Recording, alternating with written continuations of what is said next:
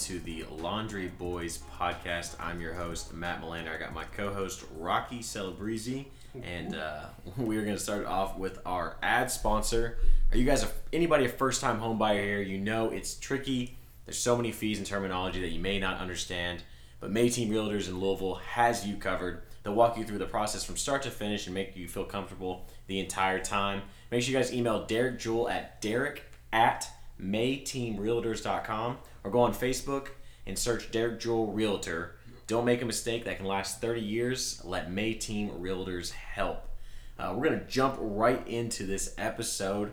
We had a lot to talk about last week, right before the conference tournaments really got into the madness. And we're just going to do a little bit of a recap of the championship week to start this off. And let's start off with the AAC. Houston absolutely obliterating Cincinnati in their championship game. Yeah, I don't think it was all that surprising for Houston.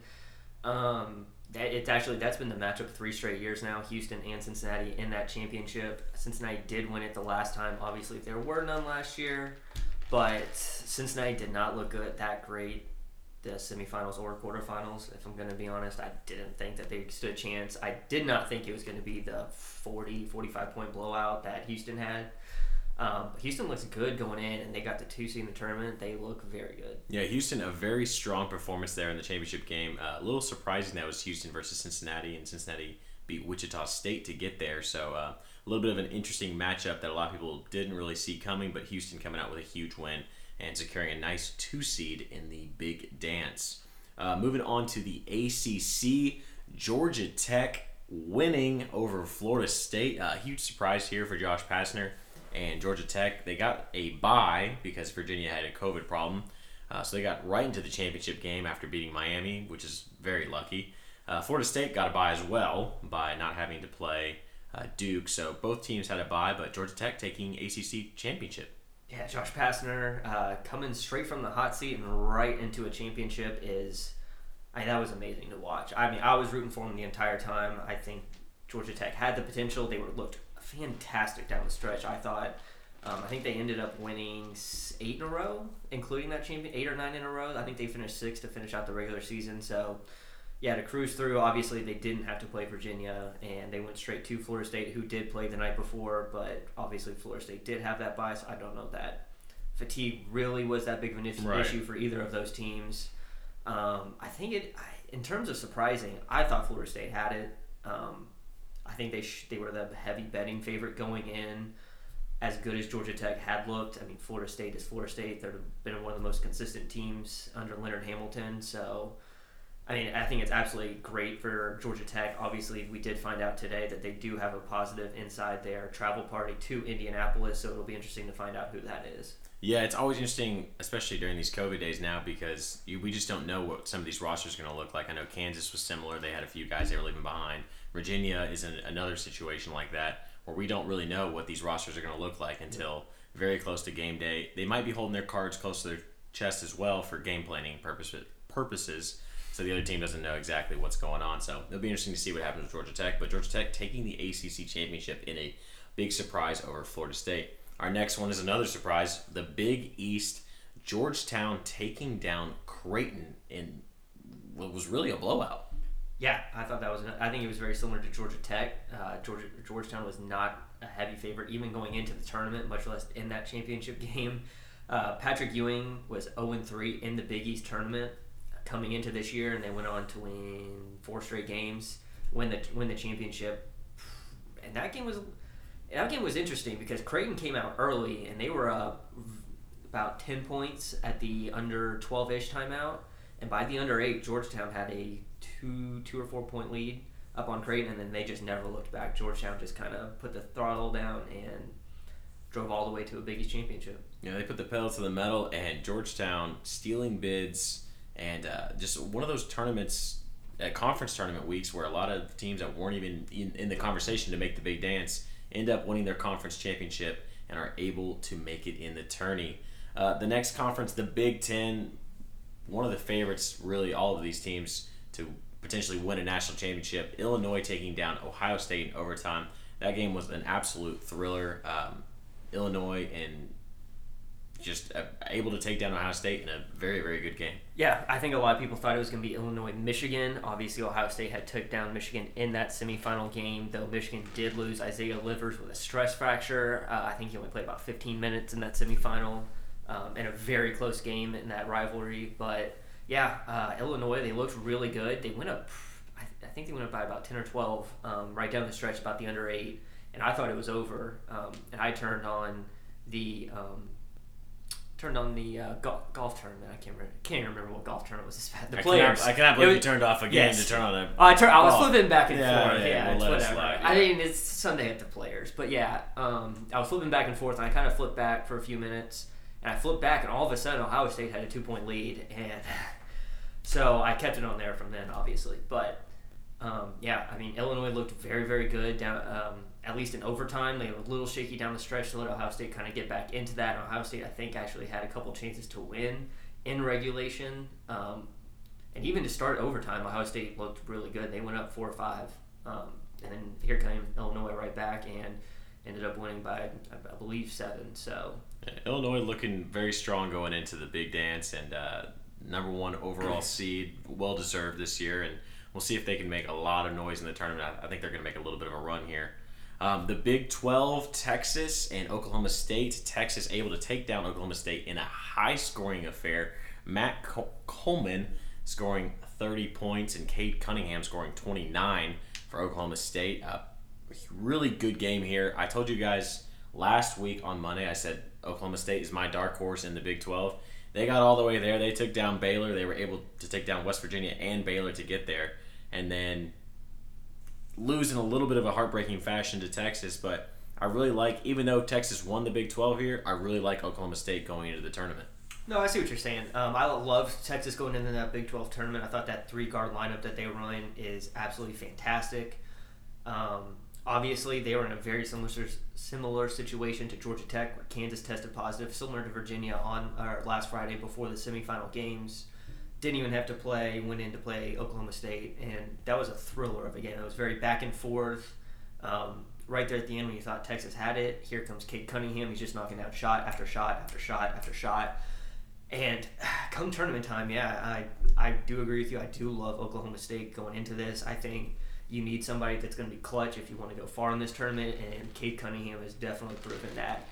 Anywhere on the floor that you need a shot with no matter how much time is left, he's just going to take it and he's probably going to make it. Yeah, he's proving that he is the number 1 overall selection, most likely in this upcoming NBA draft. And like you said, in the tournament, you need a lot of times you're going to need a guy down the stretch to make shots, and Cade Cunningham is that guy for Oklahoma State.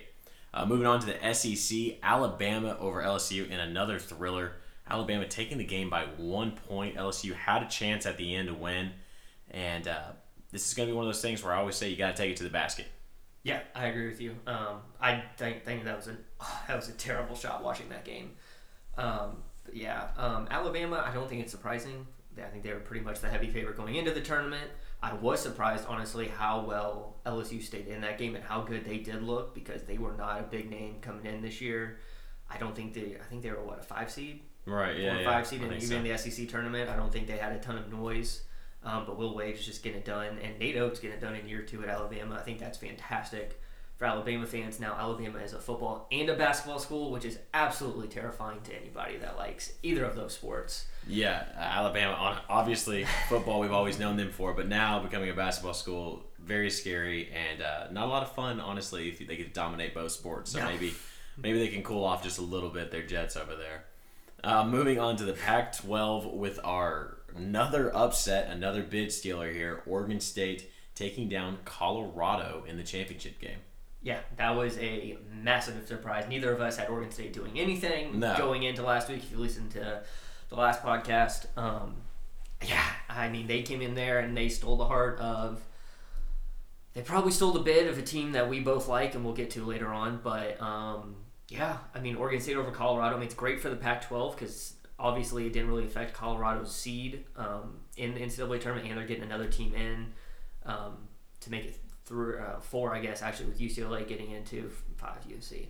Right. But yeah, I mean, it's great for the Pac-12. They're going to get more national attention, which is something they desperately need because they do not get it during conference play since they decide to have their games at 11 o'clock our time.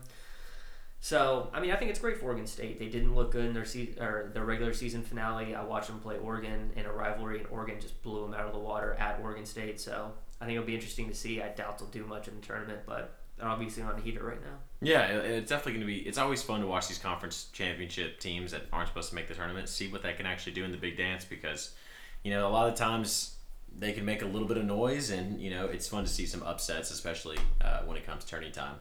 Moving on to the MAAC, our guy Coach P and Iona taking down Fairfield. Coach P and his Iona team able to make the tournament and get that automatic bid with a huge win over Fairfield. His first year at Iona and already getting it done. Yeah, I mean, obviously we got to put this in here because obviously we both did work for Coach Patino. He is an awesome guy to work for. He is a fantastic coach. I think he's proven it time after time. And I think people kind of let what happens off the court kind of overshadow what he does on the court. And I think this year he's fully proven what exactly he can do on the court. Iona had the longest dead periods for COVID of any team in Division I college basketball at 51 straight days without participation. They then went on to have another 20-day one.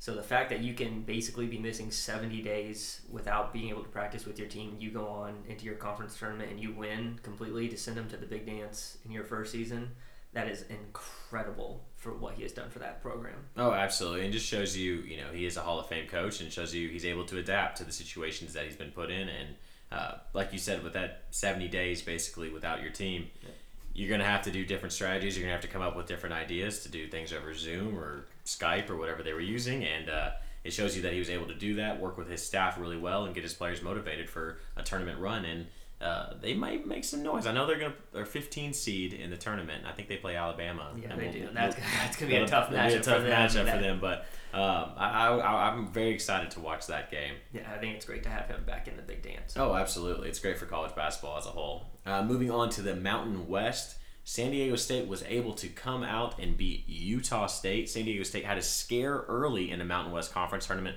almost losing to Wyoming in their first game, but able to kind of pull it together and take down Utah State, who's another tournament team this year. Yeah, I mean, it's very similar to, I think it's what we talked about in our last show, where a lot of teams in the first game, the favorites did come out a little shaky. I think a lot of them were overshadowing their opponent. Obviously, San Diego State did work their way through that, and they looked very, very good against Utah State, who is also another tournament team. But that San Diego State is a team that I think it's really great to get them in the dance this year. They were a team that could have done a lot of damage last year had there been a tournament similar to a Dayton. But obviously, with nothing happening, it's really good to see a San Diego State get in this year and try and see if they can do something. Yeah, I'm actually really excited to watch the San Diego State team. They are, I will get to that in a second with the seed. I'm kind of forgetting right now. I think they're a 6 maybe? 6 seed, yeah. I think they play Syracuse. But we'll get to that in a second. But I'm really excited to see the San Diego State team in the tournament. Our last conference was the A10. St. Bonaventure getting the win over VCU and clinching that automatic. And St. Bonnie playing LSU, I think they might actually win that game. I think they have a pretty good chance. I think it was great to see St. Bonaventure back into the tournament again. That conference feels like it's been dominated by VCU and Dayton over the last decade, really. So seeing St. Bonaventure get back in, I think is great. Did you watch any of that game? I was not able to see much of that game. There was a moment where a VCU player threw the ball straight at Bonnie's head. No, wow, that's wild. It was wild to watch on replay once I saw the video later on. But yeah, that was not what you want to see. And is VCU a tournament team too?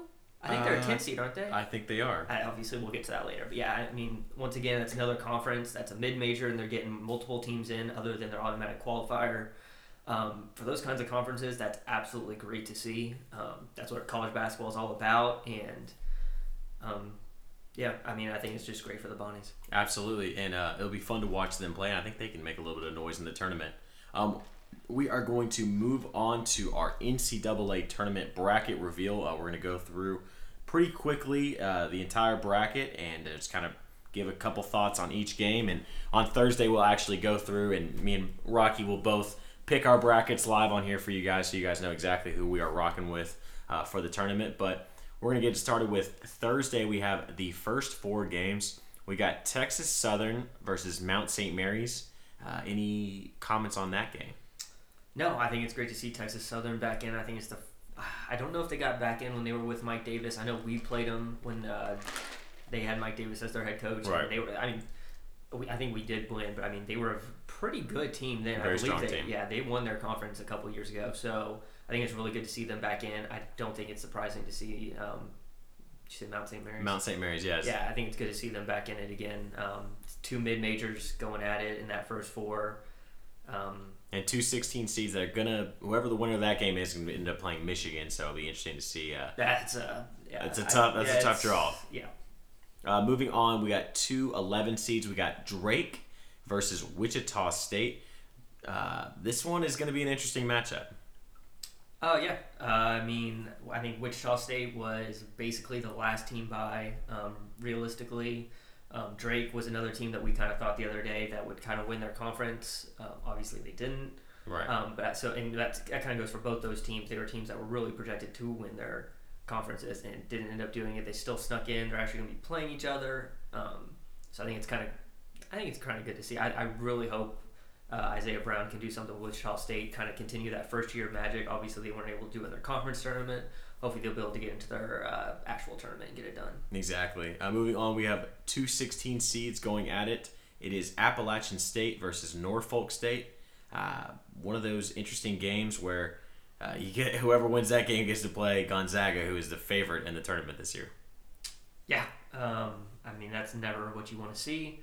I do like App State, though. I think they're very good. I haven't seen a ton of Norfolk State this year. Obviously, that's a really tough matchup. You're basically going up against the favorite to win the entire thing. So no matter what happens in that first four game, it's going to be difficult. But, I really do like App State. Yeah, I like App State to take out Norfolk State there as well. And moving on to our last and probably the best first four game we've probably ever had, UCLA versus Michigan State. Mick Cronin versus Tom Izzo. Can you really ask for a better nightcap on Thursday? No, I don't think you can. I think that's a little bit of a surprise. Obviously, Michigan State was basically out the entire year, and they didn't do anything in the Big Ten tournament either, but I think it was those final 2 weeks of the regular season that snuck them in when they beat 3, 4, and 5 in the AP Poll. I think that kind of snuck them in, and I think UCLA barely getting in. They didn't do anything in their conference tournament either, but they looked pretty good all year long. Cronin versus Izzo. I'm probably going to take Izzo. I think Michigan State has a pretty good team. I think it's kind of like a lot of the other Blue Bloods this year. They've just been struggling to put it together as a whole. So hopefully they'll be able to do a little something this week through practices, and I guess we'll see them Thursday night and see what can happen. Yeah, it's going to be a great way to start off the tournament. I love the first four games. I'm really glad that the NCAA has continued to keep that in there. I think it's a lot of fun to see, not just 64 teams, but 68. I know it's a lot of teams and some people don't like it, but I'm a huge proponent of it because a lot of times we get to these last four teams and there's a couple teams you'd like to see play each other to see if they'd actually get in, and we actually get to have that opportunity. Moving on to the actual tournament that starts Friday. I know we're all excited. I cannot wait. It's still wild that it's Friday through Monday and not Thursday through Sunday for me. I honestly didn't even know that until last week when they were about to reveal the bracket, and I think it was you that we were talking about it the other night, and the fact that we're actually going to get to have some games, but we won't be missing a ton when we record our Thursday show. So I think it's going to be interesting. It's definitely going to be weird when you're so used to it being this way. But actually, I think I kind of like it this way. Yeah, it's definitely interesting. I won't be able to give you my full opinion until probably Tuesday because I just have to kind of see how it is. I did like the Thursday through Sunday, but we'll see if this new one works even better. We're going to start off with the West region. We have Gonzaga versus the winner of that Norfolk State and Appalachian State game. We're not doing our picks today, but I don't think there's really a lot to say here.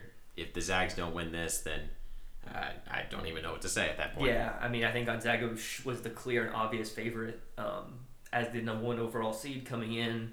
They went undefeated. They did have that scare against BYU in the West Coast Conference Championship game. They survived it, though, and they're looking to do something that hasn't been done since 1976 when the Hoosiers went undefeated and won the championship. And I think it's very... it's not done yet, so I don't want to say it's poetic, but I think it's very interesting how the first chance really to actually do this without the Duke and Kentucky and Louisville in the tournament, which was also that same year in 1976 was the last time for two of those teams. that's happening in the state of Indiana. So we'll see how it plays out. But I think it's very interesting. Yeah, the Zags are definitely the heavy betting favorite and the heavy favorite for most people filling out brackets this year to take on that championship role and be able to get that undefeated season. So we'll see if they're able to pull that off. But moving on to the 8 and 9 seed in this West region, we got Oklahoma, versus Missouri. Two really strong teams. Oklahoma had a great season, but started to fall apart at the very end. Missouri's just kind of been up and down all year. They were cracking into the top 25, getting up in the rankings, and then they would lose a bad one. So definitely going to be an interesting matchup between those two teams. Yeah, I thought Oklahoma was a pretty good team all year long. They have the pieces. They have a lot of talent on that roster, but obviously it was just it's very similar to a lot of other teams. It came together in some games and it didn't. Obviously in the Big 12 tournament, they didn't do anything. Missouri was, like you said, they were up and down. Watching them is wild to watch. It seems like half of them have never played basketball before, and all the like there's just passes going everywhere. Nothing looks like it's going right, and all of a sudden it's a 3-pointer. It makes no sense whatsoever. It's very fun to watch. But yeah, obviously we're not doing picks, but I think that is going to be a very good matchup. I think for people that are betting and making picks, I think it's probably pretty close to 50-50. But I think that's a great matchup for the first round. Yeah, it'll be a really fun one to watch, and excited whenever this gets started. The 5 seed in this region, we have Creighton taking on the 12 seed UCSB. Creighton losing in the Big East Championship against Georgetown, while UCSB winning the Big West Conference. The Gauchos, as they are called at UCSB.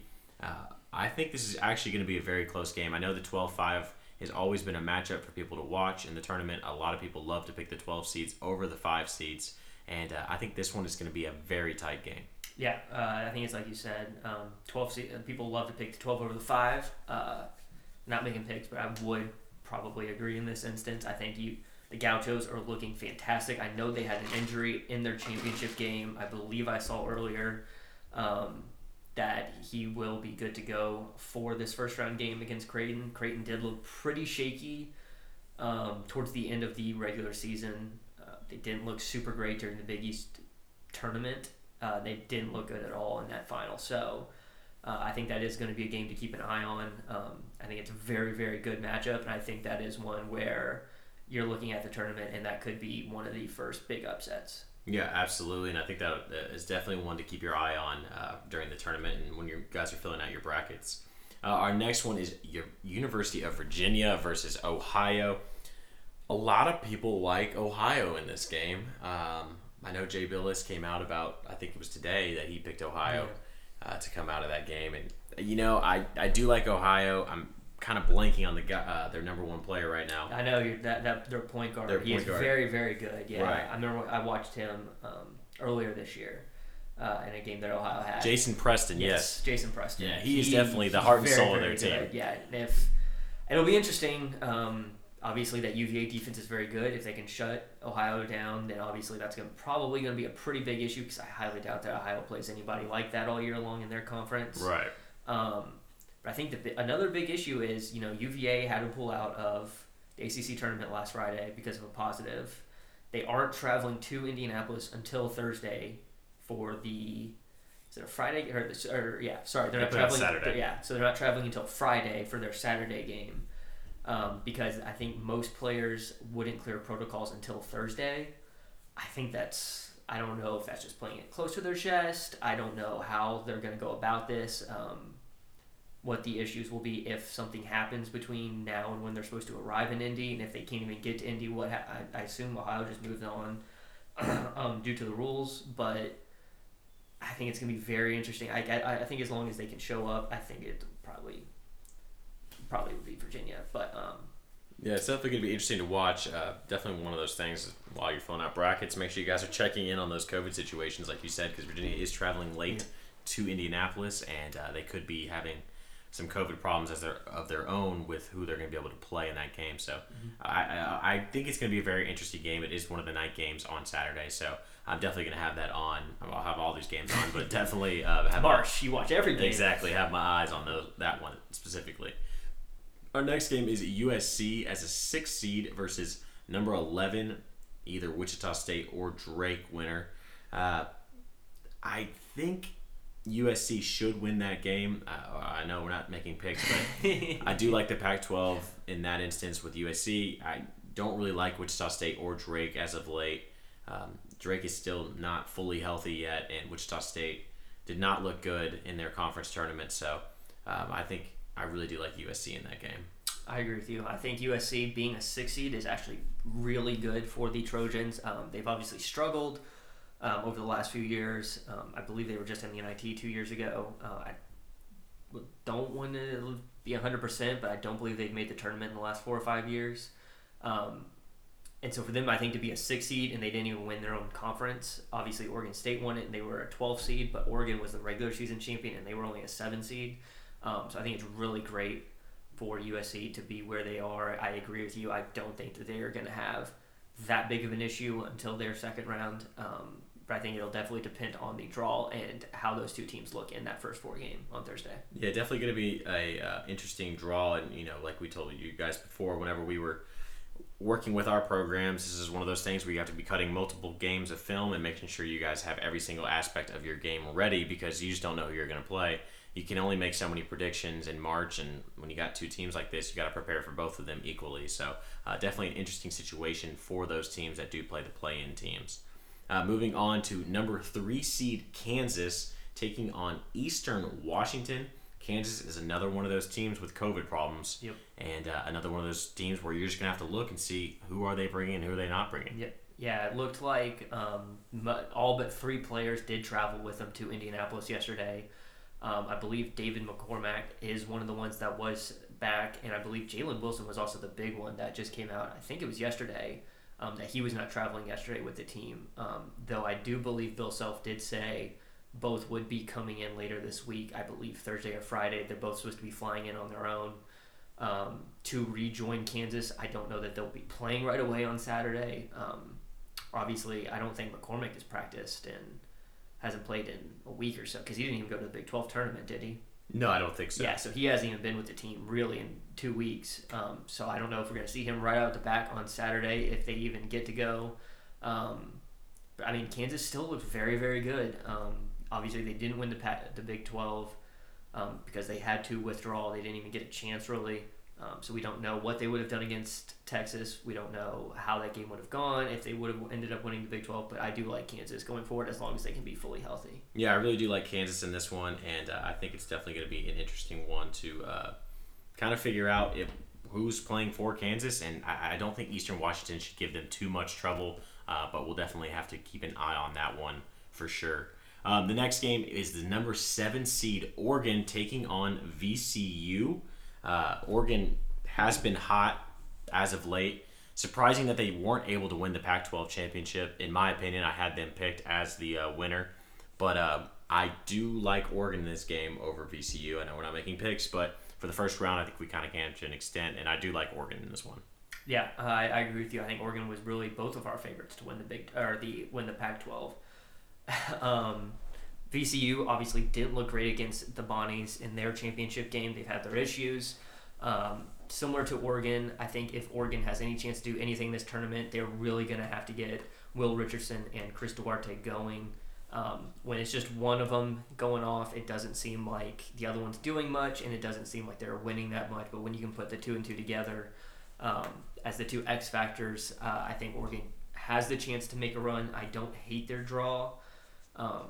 Pretty much until they would get to the Elite 8 against Gonzaga. So it's good for the Pac-12. I mean, to have Oregon and USC in the same region kind of sucks if you're a Pac-12 fan, because you see them play all the time, and they may end up actually playing each other in this tournament. But like you said, I really do like Oregon to make a little bit of a run in this tournament and potentially be playing the Zags in the Elite 8.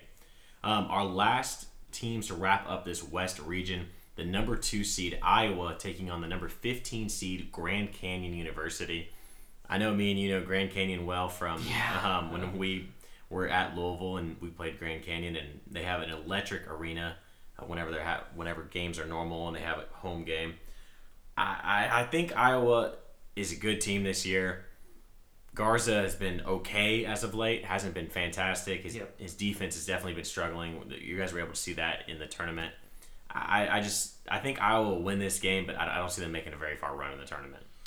Yeah, I think it is going to be actually a pretty good matchup. It's like you said, we do know Grand Canyon pretty well. That was actually my first road trip here at Louisville. Was to Grand Canyon, and that was just wild from what I was used to. That atmosphere is awesome. I think it's great to see what Bryce Drew, sorry, not Scott Drew, Bryce Drew has done in his first year at Grand Canyon, taking him to the tournament. I think that's what a lot of Vanderbilt fans are probably wondering is why couldn't you do that in the SEC with us? But I think it's great for the Antelopes. And it's like you said with Iowa, they are struggling. They did not look great in the Big Ten tournament. They did get Joe Wieskamp back during that tournament, so that is great news for them. And he looked phenomenal against Iowa the other day, or Illinois. But Connor McCaffrey has not looked great for Iowa all year long, and I think if Iowa is going to be that Final Four team, they're going to need him to step up and do something. Yeah, it's definitely going to be an interesting thing to see with Iowa and see if they're actually able to step up to the plate this year and actually make a run in the tournament. I personally am not a big believer in Iowa, but they might be able to prove me wrong. Our next one, we're going to go to, let's just go down. Go to the East. Yeah, we got Michigan versus the winner of the Mount St. Mary's and Texas Southern game. There's not really a lot I really even need to say here, I don't think. I think Michigan should take this easily. Yeah, I think Michigan being a 1 seed was a bit surprising to me. I thought Alabama may have deserved it more just by winning the SEC title and Michigan not even making the Big Ten championship. But I think it's great for Juwan Howard and what he's done up there. We did talk a little bit last week about injuries with Michigan. Eli Brooks did play over the weekend, but they did lose Isaiah Livers to a stress fracture in his foot. I know they said that he's beginning rehab immediately. I doubt that we're going to see him throughout the tournament, no matter how far Michigan goes, and that's a brutal hit for them. Without Isaiah Livers, I don't know that Michigan's going to make it past. I don't know that they could even make it past an LSU, maybe in the second round, if we're going to be realistic here. But yeah, I don't think it's going to be much of a matchup, but I think we're going to have to wait and see what Michigan team we're going to get. Yeah, definitely going to be interesting to see how Michigan is able to bounce back from that and see what they're able to do in the tournament. The next game is number 8 seed LSU versus number 9 St. Bonaventure. Oh yeah, that is going to be a fantastic game. I really don't know which way I'm really swinging here. LSU with a fantastic performance in the SEC tournament, and then St. Bonaventure obviously winning their conference as well. I'm very excited for this game. I really don't have a pick yet on my side, and I'm interested to see how this one really shakes out. Yeah, Will Wade, he's just awesome. I love Will Wade. I love LSU. But like you said, the Bonnies are playing really, really well. I think this is going to be a game that's going to be a ton of back and forth. There's probably going to be 10 to 15 different lead changes. It's going to be a lot of shooting. It's going to be a lot up and down on the court. I think it's going to be a really fun game to watch Saturday afternoon. It's an earlier game at 1:45. Yeah, I think it's going to be pretty close. This is a game that it's going to be 90-92. It's going to be a lot. I think it's going to be one of the most fun games, at least on this side of the bracket, if not throughout the entire tournament. Yeah, I think one of these teams really could upset Michigan as well. So I'm excited to see who wins that game, and I'm hoping I pick it right in my bracket. Moving on to the number 5 seed Colorado taking on number 12 seed Georgetown. Colorado did not win the Pac-12 like a lot of people thought they would when they were playing Oregon State. And Georgetown did win the Big East by obliterating Creighton in the championship game. Another one of those 12 seed, 5 seed games, and I'm leaning towards Georgetown and Patrick Ewing here. Yeah, I mean, obviously they looked great during the Big East Championship. Colorado did not look good during the Pac-12. Entire tournament, really, Colorado did not look that great. And if we see those two teams play the way they did last week, I don't know that you're going to see Colorado making it out of this first game. They may be going back to Boulder a little early. But Patrick Ewing has his guys playing right at the right time. The fact that they're doing this after losing Mac McClung this offseason to Texas Tech, I think it speaks volumes. I think it's taken Ewing a little bit longer to turn this Georgetown program around than a lot of people would have hoped. I think he was one of the ones that was going to be on the hot seat too. I think it would have been very hard to fire him because of all he has done for that school and program. But Yeah, I think it's going to be. I think that might be another really, really good game on Saturday. That's another early one. To be flipping back and forth between that and the LSU and Bonnie's, it's going to be a fun early Saturday. Yeah, I do think that Patrick Ewing was able to save his job a little bit for a couple more years and get himself off the hot seat with making the tournament and winning the Big East. So we'll see if they're able to actually make a little bit of a run here. I do like them in this game.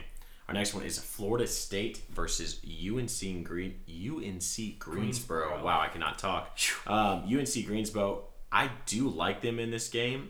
Isaiah Miller is their point guard. Yep. He's very fun to watch. He's a monster.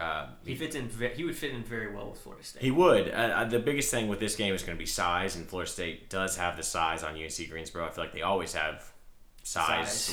When it comes to tournament time. I think this game is going to be closer than a lot of people think, but I think Florida State is going to be able to scratch this one out. Yeah, obviously Florida State's coming off that heartbreaking loss to Georgia Tech in the ACC championship game.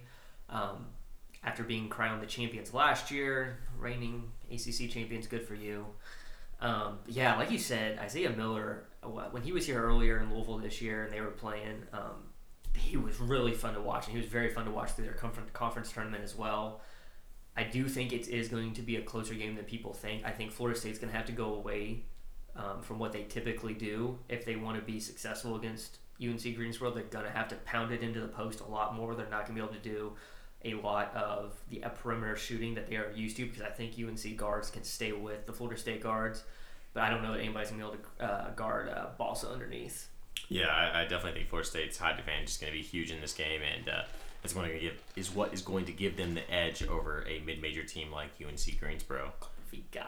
Yeah. Our next game is number 6 seed BYU versus the winner of the Michigan State UCLA play-in game. I'm going to go with Michigan State's winning that game, and if I'm going with that, I'm going with Michigan State taking down BYU as well. I really like Michigan State in March, and I just not enough confidence in this BYU team, in my opinion. I think you're wrong. I think BYU is playing really, really well. I think they proved that against the number 1 seed in their conference tournament. They looked very, very good. They realistically, had Jalen Suggs not taken over that game, BYU would be the West Coast Conference champion, and you'd probably be seeing Illinois as the number 1 overall seed currently. But I do see what you're saying. I don't think the Michigan State or UCLA team is, whoever comes out of that, I don't think they're particularly good enough to play with BYU. I think Mark Pope has done an absolutely fantastic job there. I think that he will definitely outcoach Mick Cronin if he gets there. Obviously, You good? Yeah, having a stroke over here. Tom Izzo, not Tim There we Izzo. go. Thinking Tim Miles. Tom Izzo is a better coach than Mark Pope, but I think that BYU has the talent, especially on the perimeter, to just get it done against anybody. And I think that their second round matchup against more than likely Texas, which we're going to get to now, will be a great game. Yeah, it's just one of those things. I cannot trust the West Coast Conference. I know Gonzaga's in there and they've made runs. Boo. But BYU, I just don't trust them. I trust Michigan State and their competition against the Big Ten over BYU and their competition in the West Coast. No offense to anybody that it's a West Coast Conference. What do you have against the West Coast? Is it because Gonzaga is just so good year in, year out, you don't like them? I do. I don't mind the Zags. I just don't think that BYU. I know they gave Gonzaga a run for their money in the conference championship, but I just would pick Michigan State over them if that ends up being the matchup. But we'll see. We'll see who's right about that one. Moving on, it's Texas versus Abilene Christian University. Texas is the number 3 seed, and Abilene Christian is the number 14 seed. I think this game is going to be a lot closer than people think. I know Texas won the Big 12, which is big for them, and Shaka Smart has them rolling into the tournament, but I just have a weird feeling about, I don't know if they'll necessarily win the game, but I think it's definitely going to be one of those games where Texas gets a shot to the mouth and they're going to have to respond. Yeah, I agree. I think Texas, they are really, I do love that 3 guard lineup that they do go with. I think it is absolutely awesome for Shaka Smart to be a 3 seed to win the Big 12. When boosters and fans have been calling for his head for 2 straight seasons now, they didn't have any fans at all last year before COVID. That arena was bare empty. Fans were basically protesting for Shaka Smart to get fired. They trusted with him for another year. And I think this is why you give a lot of these younger coaches a little bit more time to prove it. I don't think you can give them the 2 and 3 and 4 years that you used to be able to give. I think Texas is the better team. I do agree that it might be a little back and forth. I think it's a travesty that this game is on the exact same time as that BYU game, and 10-minute difference, and Gonzaga is actually on only 30 minutes before this. So that's a lot to watch all at once. But I agree. I do think Texas has what it takes to make a pretty deep run into this tournament. I think they even have what it takes to get to a Final Four. Yeah, I mean, I think Texas will take this game. I just think, a lot of you guys out there who are watching, just make sure you keep an eye on this one because I think Abilene Christian will be keeping it close. Moving on to the next game, it is number 7 UConn taking on number 10 Maryland. Really like UConn. I know they didn't win the Big East. They lost to Creighton, which was very surprising to me. And then Creighton gets smacked by Georgetown. It's March Madness, as we all know. But I do like UConn in this game. I think Maryland's a strong team, but I just don't see them taking down UConn. Yeah, I agree. I didn't pay much attention to Maryland. I can honestly say this year I never really heard much about them. I didn't even know they were going to be a tournament team until pretty much over the weekend. But yeah, I think we both talked pretty highly about UConn last Thursday. I think we both had them as our Big East champion. Obviously, they didn't even get to the championship. But I agree with you. I think UConn has the power. I think they have a little bit better coaching. I think that's a great coaching matchup, though, between Turgeon and Hurley. I think it's going to be a great game. Prime time on Saturday at 7:10. I feel like most people are probably going to be tuned into that. But I honestly can see that one going either way. Yeah, definitely going to be a close one. And I just kind of like UConn in that matchup. Our last one to wrap up is number 2 seed Alabama versus our guy that we worked for, Coach Pitino in Iona.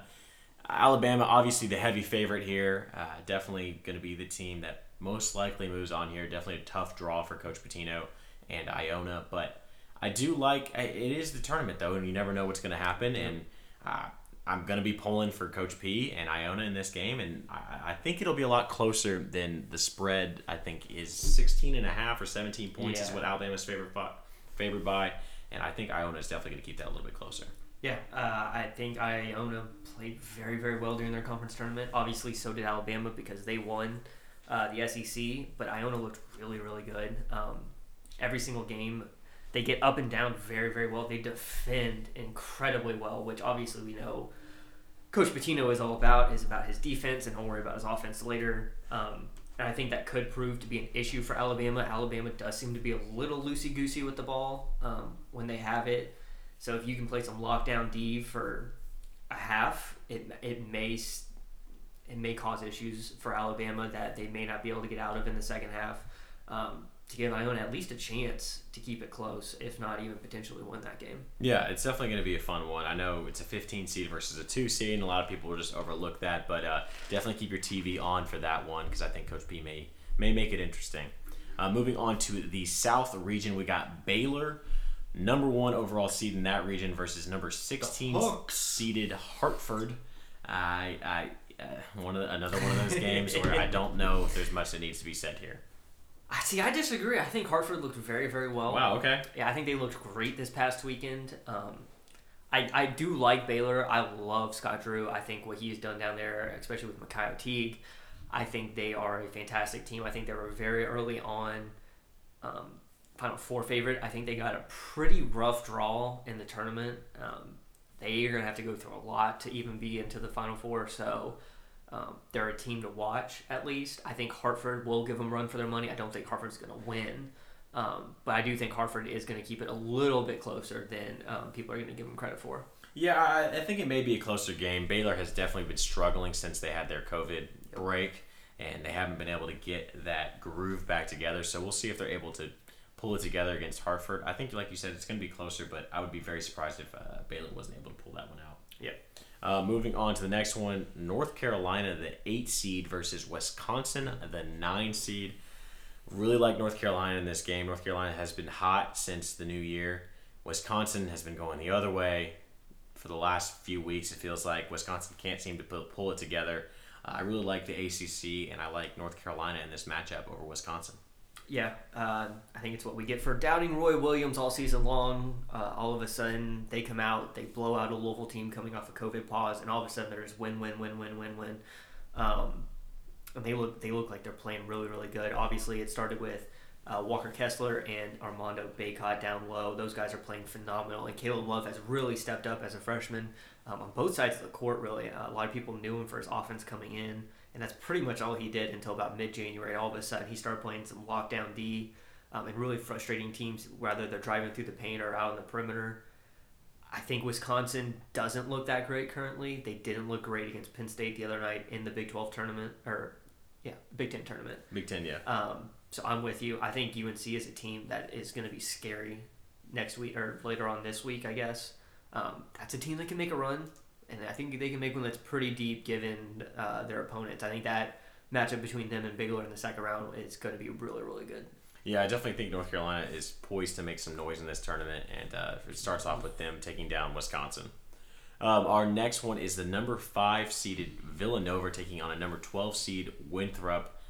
This is another 12-5 game where I really am going to start siding with the 12 seeded here, Winthrop. Winthrop has had a fantastic season this year. Villanova has been riddled with injuries, lost in their opening game of the Big East tournament. I just really like Winthrop in this game. Yeah, I agree with you. I think Pat Kelsey's done, I think I said it last week, Pat Kelsey's done a phenomenal job at Winthrop. It seems like he's always in the tournament with that team. I do agree. I mean, I think it sucks for Villanova. I think they had a very good team coming in. They were a little up and down all year. They've had some issues. They've had the injuries, obviously, of recent. I don't know that Justin Moore is going to be playing for them.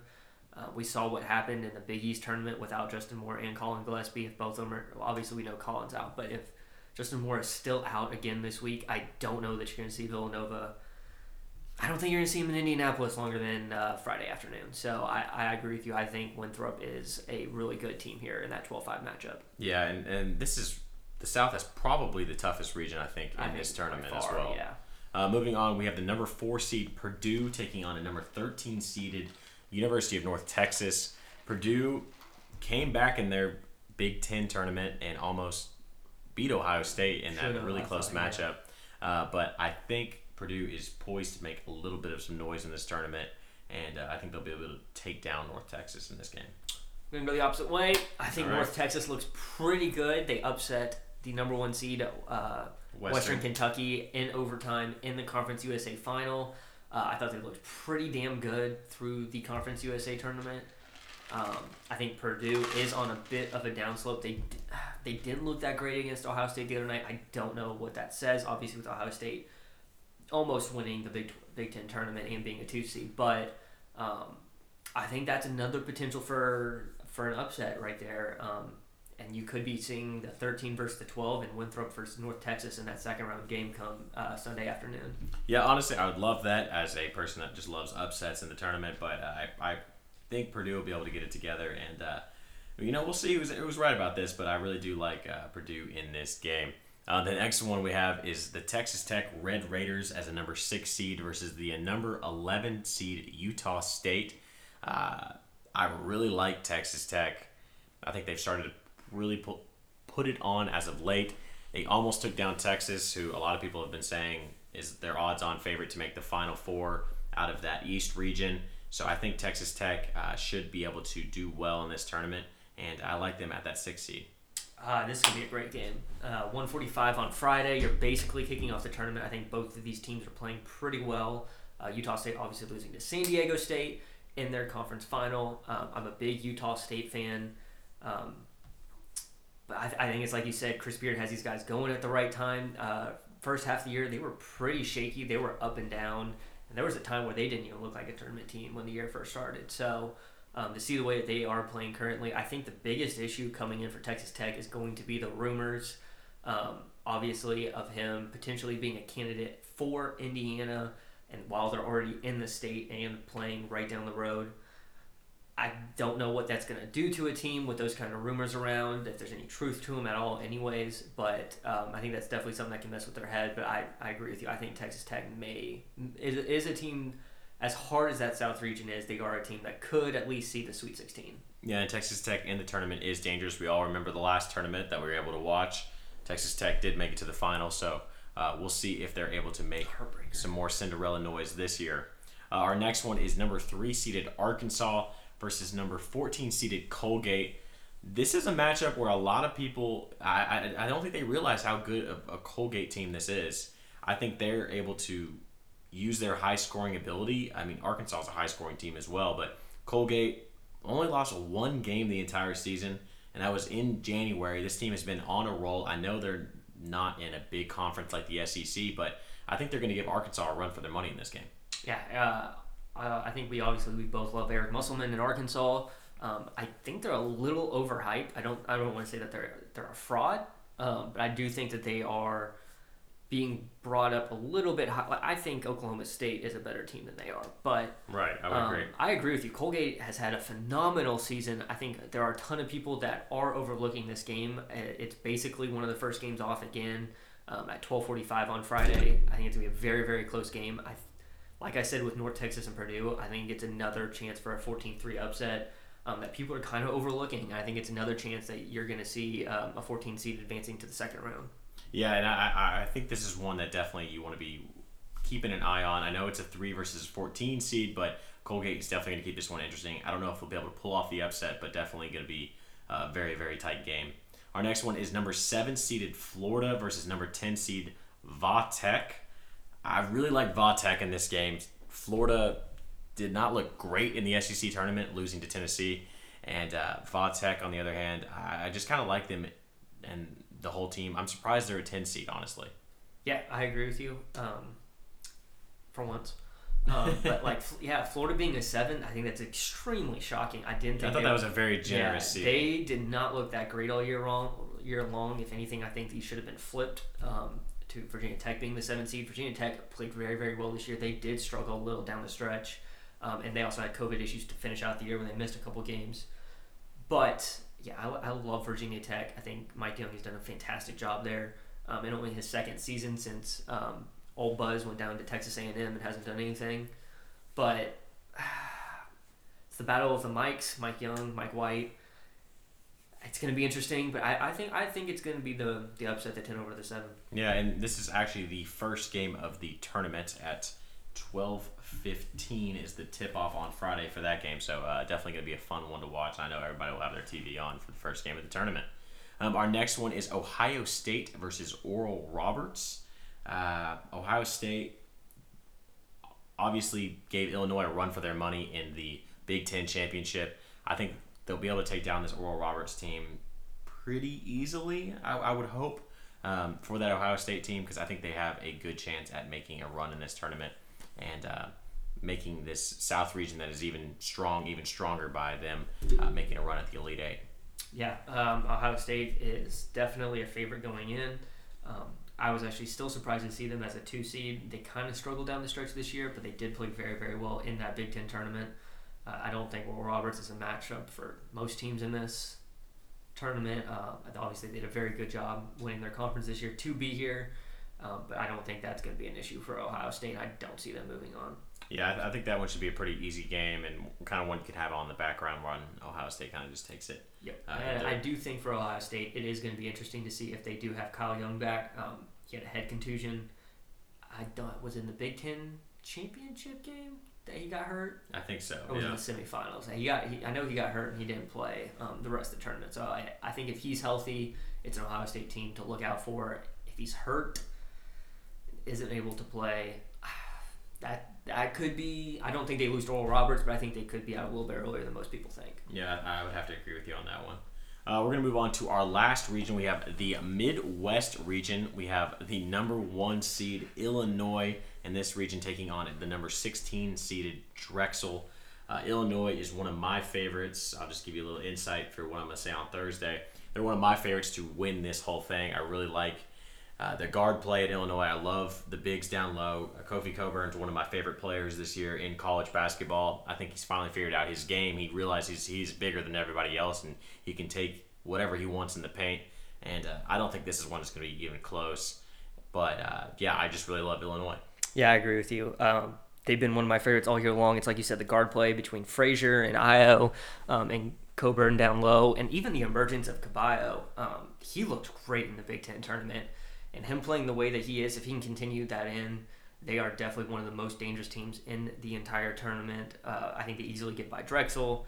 I don't know that Drexel's all that great this year. I think they got a little lucky here and there. This is obviously an earlier on game at 1 o'clock on Friday, so I don't know how much it will be watched by a lot of people who are still at work. But I think that one's going to be one of the bigger blowouts of this tournament. Yeah, I don't think that one will be very close, and that'll move us on to our next game. It's the number 8 seeded Loyola Chicago and the Sister Jeans versus number 9 seeded Georgia Tech and the Josh Pastners. I think this one is actually going to be a very close game.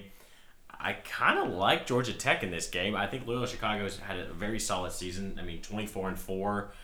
They've been able to dominate their conference for the most part. Drake is the only team in their conference that really gave them any sort of problems. Georgia Tech, on the other hand, a very hot team. They won the ACC, which ACC is not as good as it normally is this year, but still able to win the ACC tournament and just been on a tear as of late. Yeah, obviously, Sister Jean is going to be in Indianapolis. She is fully vaccinated and has been cleared by the NCAA to come to the games. But yeah, Loyola Chicago and Georgia Tech, I think it's going to be a great matchup. I referred to it earlier. Georgia Tech did have a positive within their program. They have not released who it is. The rumor was on the down low that it was Jose Alvarado. If so, that is a massive hit to that team. He is the heart and soul. And if that is the case, I think Loyola Chicago cruises. Same if it's a Moses Wright or a... who's their other guard? DeVoe? Yeah, Michael DeVoe. If it's one of those three, I think Georgia Tech's in real trouble. If they get lucky and all the rumors are false and it's just a staff member or something, that's great news. And I do agree with you. I think Georgia Tech may get through this. I think they are on a huge roll, actually. I think they're a little bit more of a team of destiny, similar to a Loyola Chicago of a couple years ago, just in a better conference. But Porter Moser has done a fantastic job. Same with Josh Pastner. I think Pastner's probably safe. I think Porter Moser, after this year, is probably moving on to bigger and better, especially with the DePaul job opening up already in Chicago. So I think this is going to be a great game, 4 o'clock. A lot of people are going to be off work on Friday. I think the 8-9, I think that's going to be a great game to watch. Yeah, it's definitely going to be a fun one. And those 8-9 matchups are always seem to be very tight games, so I'm excited to see that one. Our next one is number 5 seeded Tennessee taking on number 12 seed Oregon State. Oregon State sneaking into the tournament this year by winning the Pac-12. They had absolutely no chance of getting in if they didn't win that, so congratulations to them. And I think this is I know I've said it for every 12-5 game. You guys are all going to say I just love the 12 seeds, but Tennessee has been a team that's been fraudulent to me all year, and I think that Oregon State may be able to continue that hot run and take down Tennessee in a matchup like this. I see what you're saying. I do think Oregon State is a little bit up on a roll. Like I said, I didn't think they looked that great to finish the regular season. But I think Tennessee is the much better team. I think Tennessee and Rick Barnes easily cruises probably past Oregon State, unless I'm just completely wrong and Oregon State is the team of destiny in this tournament and they're just going to cruise on through and I'm going to look like an idiot just sitting here talking. But I think it is going to be a pretty good game. I think it's going to come down to guard play heavily for both teams. That's what they rely on. I think it's going to be a good game. Yeah, I think it's definitely going to be a fun one. We'll see if Tennessee is actually able to come out and play strong, but you just never know what you're going to get with this Tennessee team this year. Our next matchup is the number 4 seeded Oklahoma State versus number 13 seeded Liberty.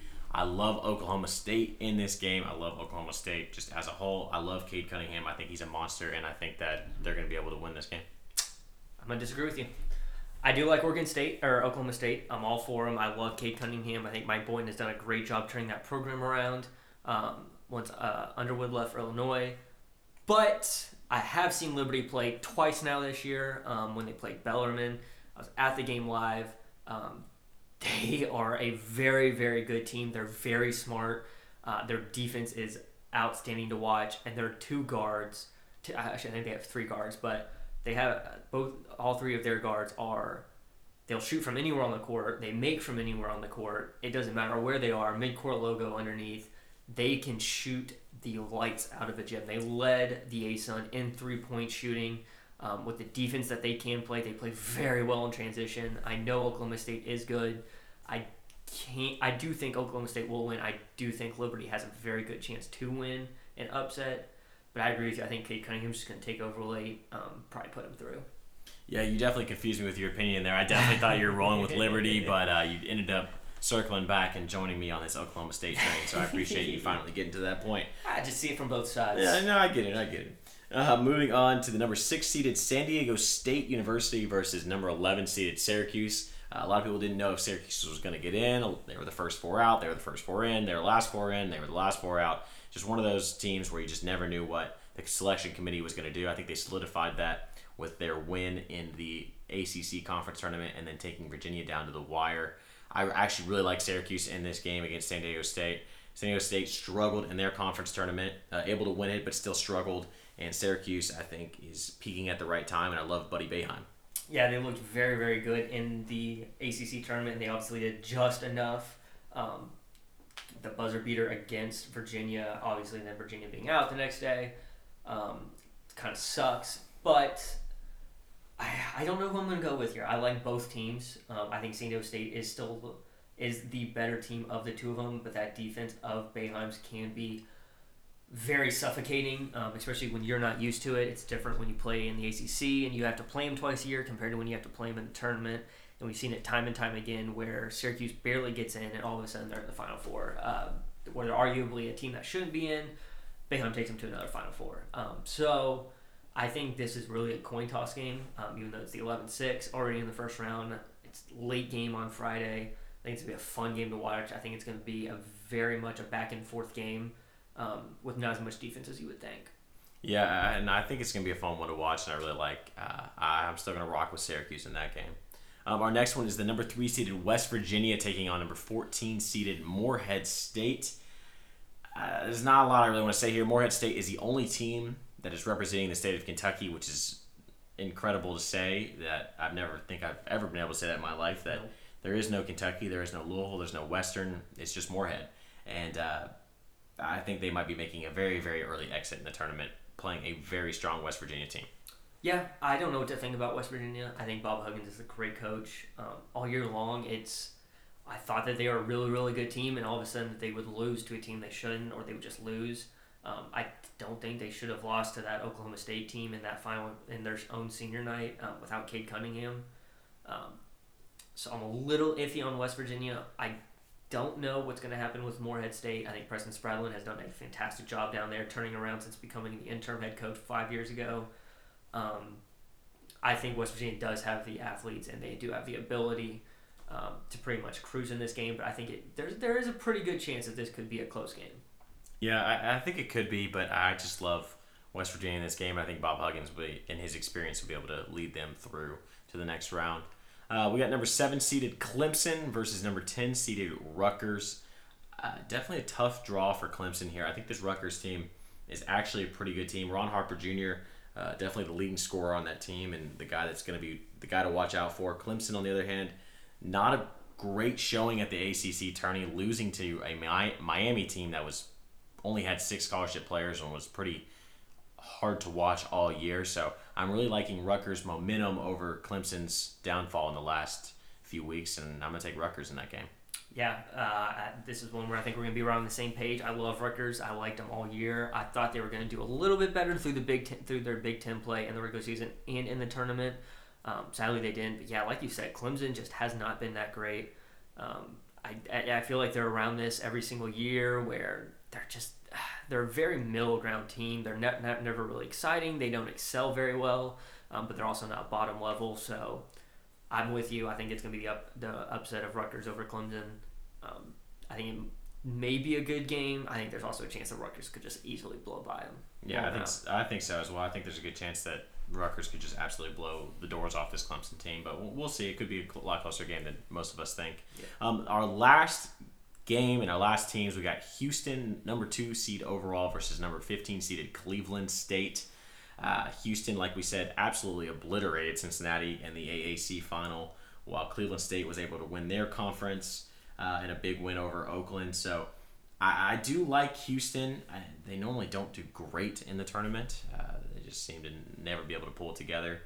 But Cleveland State, on the other hand, I watched a few of their games, especially in their conference tournament, and they seem to not put a full game together. And I think they're not going to be, if they don't come out strong for a full 40 minutes, I think Houston might blow the brakes off of them in this game. Yeah, I love Houston. I think they are easily probably an Elite Eight team in this Midwest bracket. I think they are above and beyond every single team that is in this bottom level of it.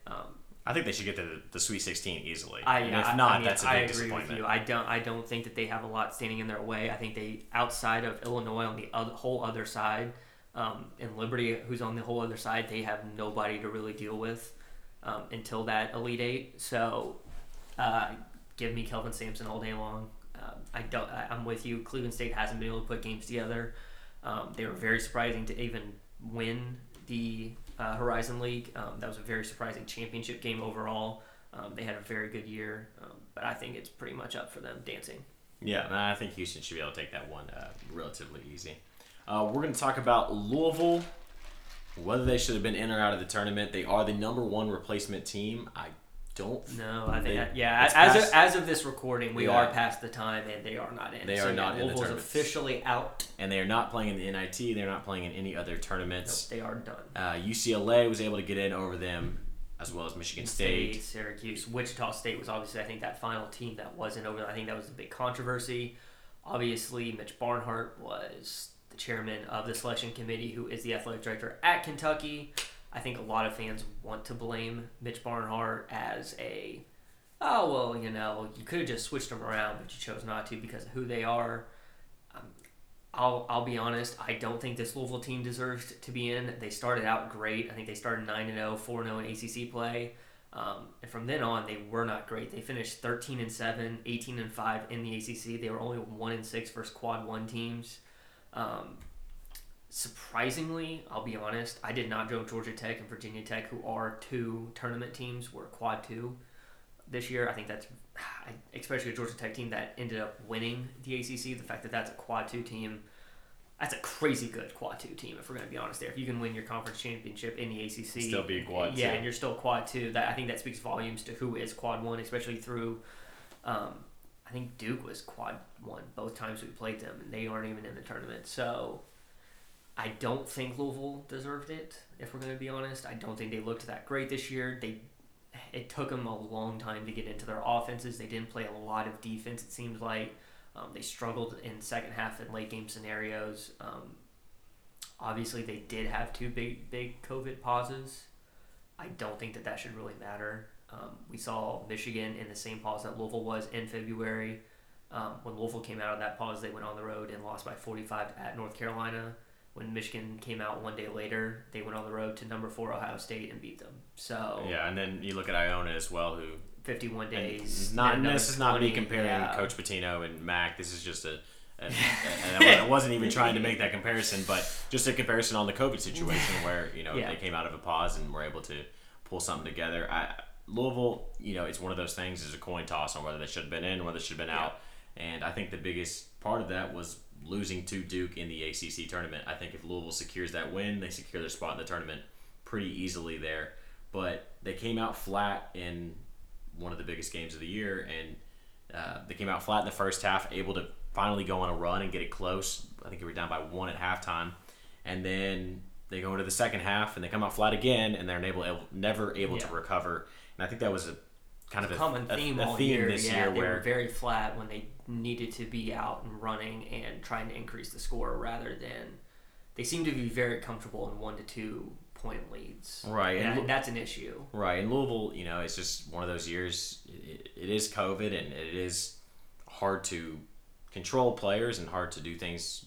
Make sure everybody. And you can't control COVID, obviously, because it is COVID, and a lot of people have had it. I've had it, and I know it's hard to control and things like that, but it's just one of those things where it is disappointing for Louisville not to make the tournament this year after we did have the grad transfers, and we did have the guys that David Johnson, we did have the Sam Williams, and I really think that we should have made the tournament this year, and it is a little disappointing that we didn't. So it is going to be interesting to see how Louisville is able to handle this off season and what recruits we're able to secure and who's coming back, because I know Aiden is not coming back. I know, obviously Malik Williams and Carly Jones do have the decision. They both are eligible to come back for another year at Louisville due to the COVID rules. I'll give Louisville a little bit of a break. I think in terms of fan wise, it's just tough. It's been tough for us because you have to really think we haven't done really anything in a tournament in almost 5 years now. Back in Rick Pitino's final year, we lost to Michigan in the second round. The next year we were in the NIT, and then obviously the night Chris Mack's first year, we get blown out by Minnesota in the very first game of the tournament, gone. And then last year, probably one of our best teams in a couple years. And then don't get to play. And then we don't get to play anything because of COVID. And then you come out this year in another COVID somewhat year where there's obviously issues. You're out early and then you don't even make the tournament. So I do think it may not be a lot that's completely all on Mac. I think a lot of the fans are just directing a lot of their frustration because it has been a while since we have been very, very good, dating back past Pitino's day or into Pitino's days. And so I don't think it is all on Chris Mack. I think he's getting a lot of the blame. That may not be unwarranted, at least. Obviously, I think there may be some because you are the head coach and it is your job to have teams ready to play no matter what. And in a year where the ACC definitely wasn't anywhere close to its best, when you didn't have North Carolina or Duke up at the top and you only had one of those teams making the tournament, I think you at least have to get in. Yeah, and that's one of those things where, like you said, it's hard to blame. It's hard to throw blame, especially during the COVID year and things like that, but I think it is still one of those things where you said ACC was not a very strong conference this year.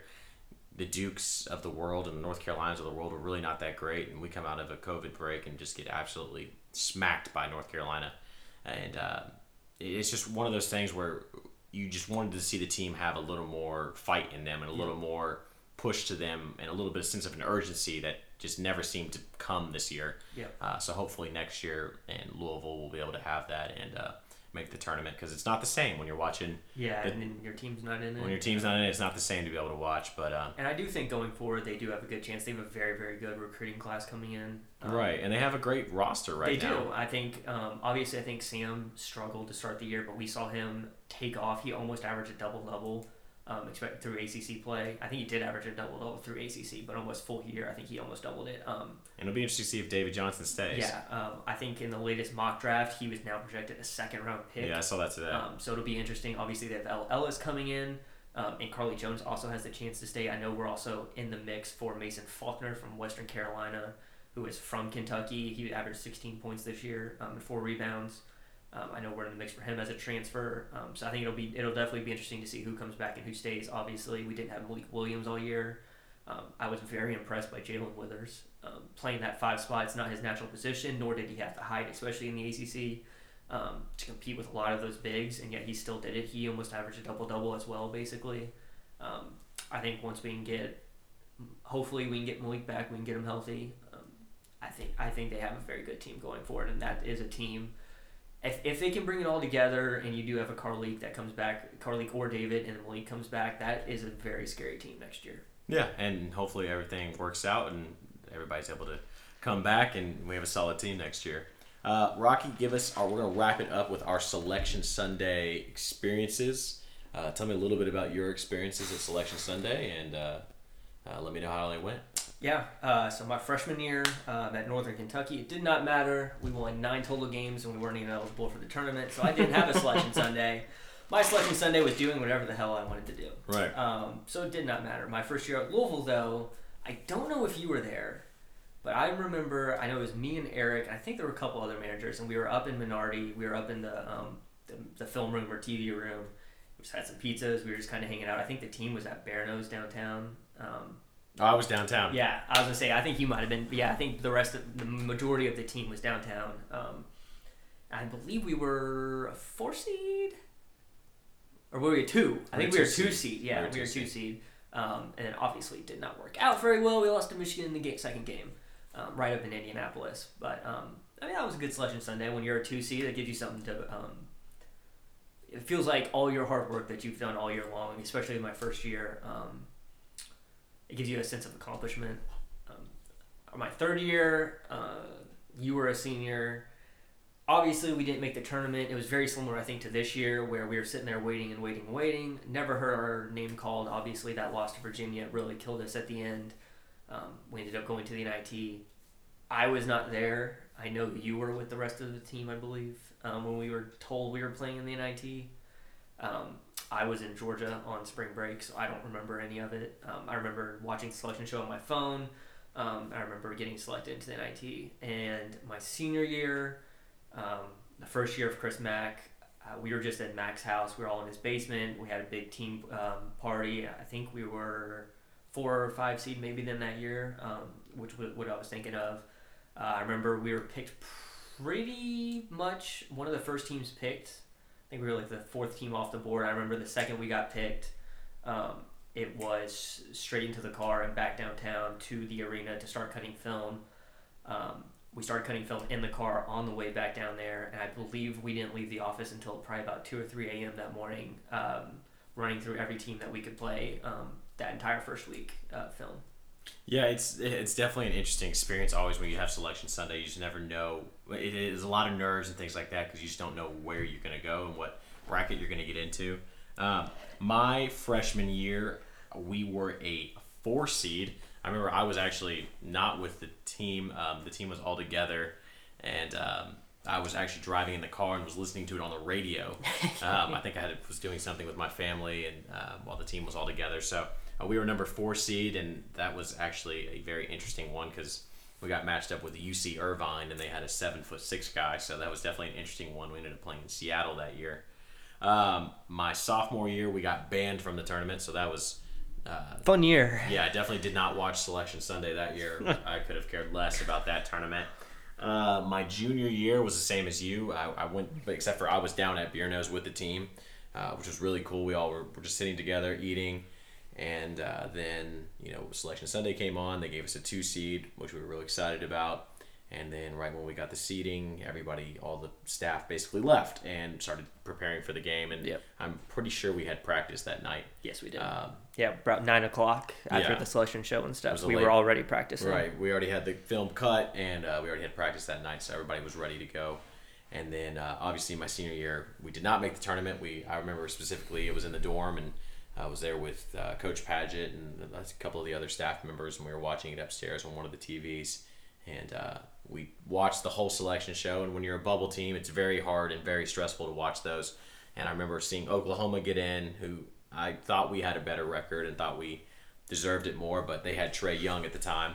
So, NCAA likes to pick the teams that have the big stars, draw a little more attraction. And I remember when we didn't get selected, it was a very, very solemn and very sad mood around the team. And I remember there was a lot of frustration around that because we thought we should have been in, especially beating Florida State in the ACC tournament that year. So definitely a very fun experience. Also can be a very depressing experience. I know we both went through all the highs and lows of the NCAA tournament selection committee because there's a lot of people that don't go through that. They just get the highs, which you get selected every year, and you're going to get selected. You just don't know where. We got to see a little bit of both sides of that where you are a bubble team and you don't know if you're actually going to get it or not. And there's a lot of nerves going into that. But make sure you guys join us every week. We've got 2 episodes this week. We got an episode on Thursday. We'll be doing our bracket picks and telling you guys a little bit about our NCAA tournament experiences. So make sure you guys are subscribed on here. Make sure you guys are subscribed on Instagram. We do have a bracket challenge going on right now where you guys can get a free entry and you guys can make $100 absolutely free. The only thing you have to do is make sure you guys are following us on all the social media and you guys are subscribed to the podcast.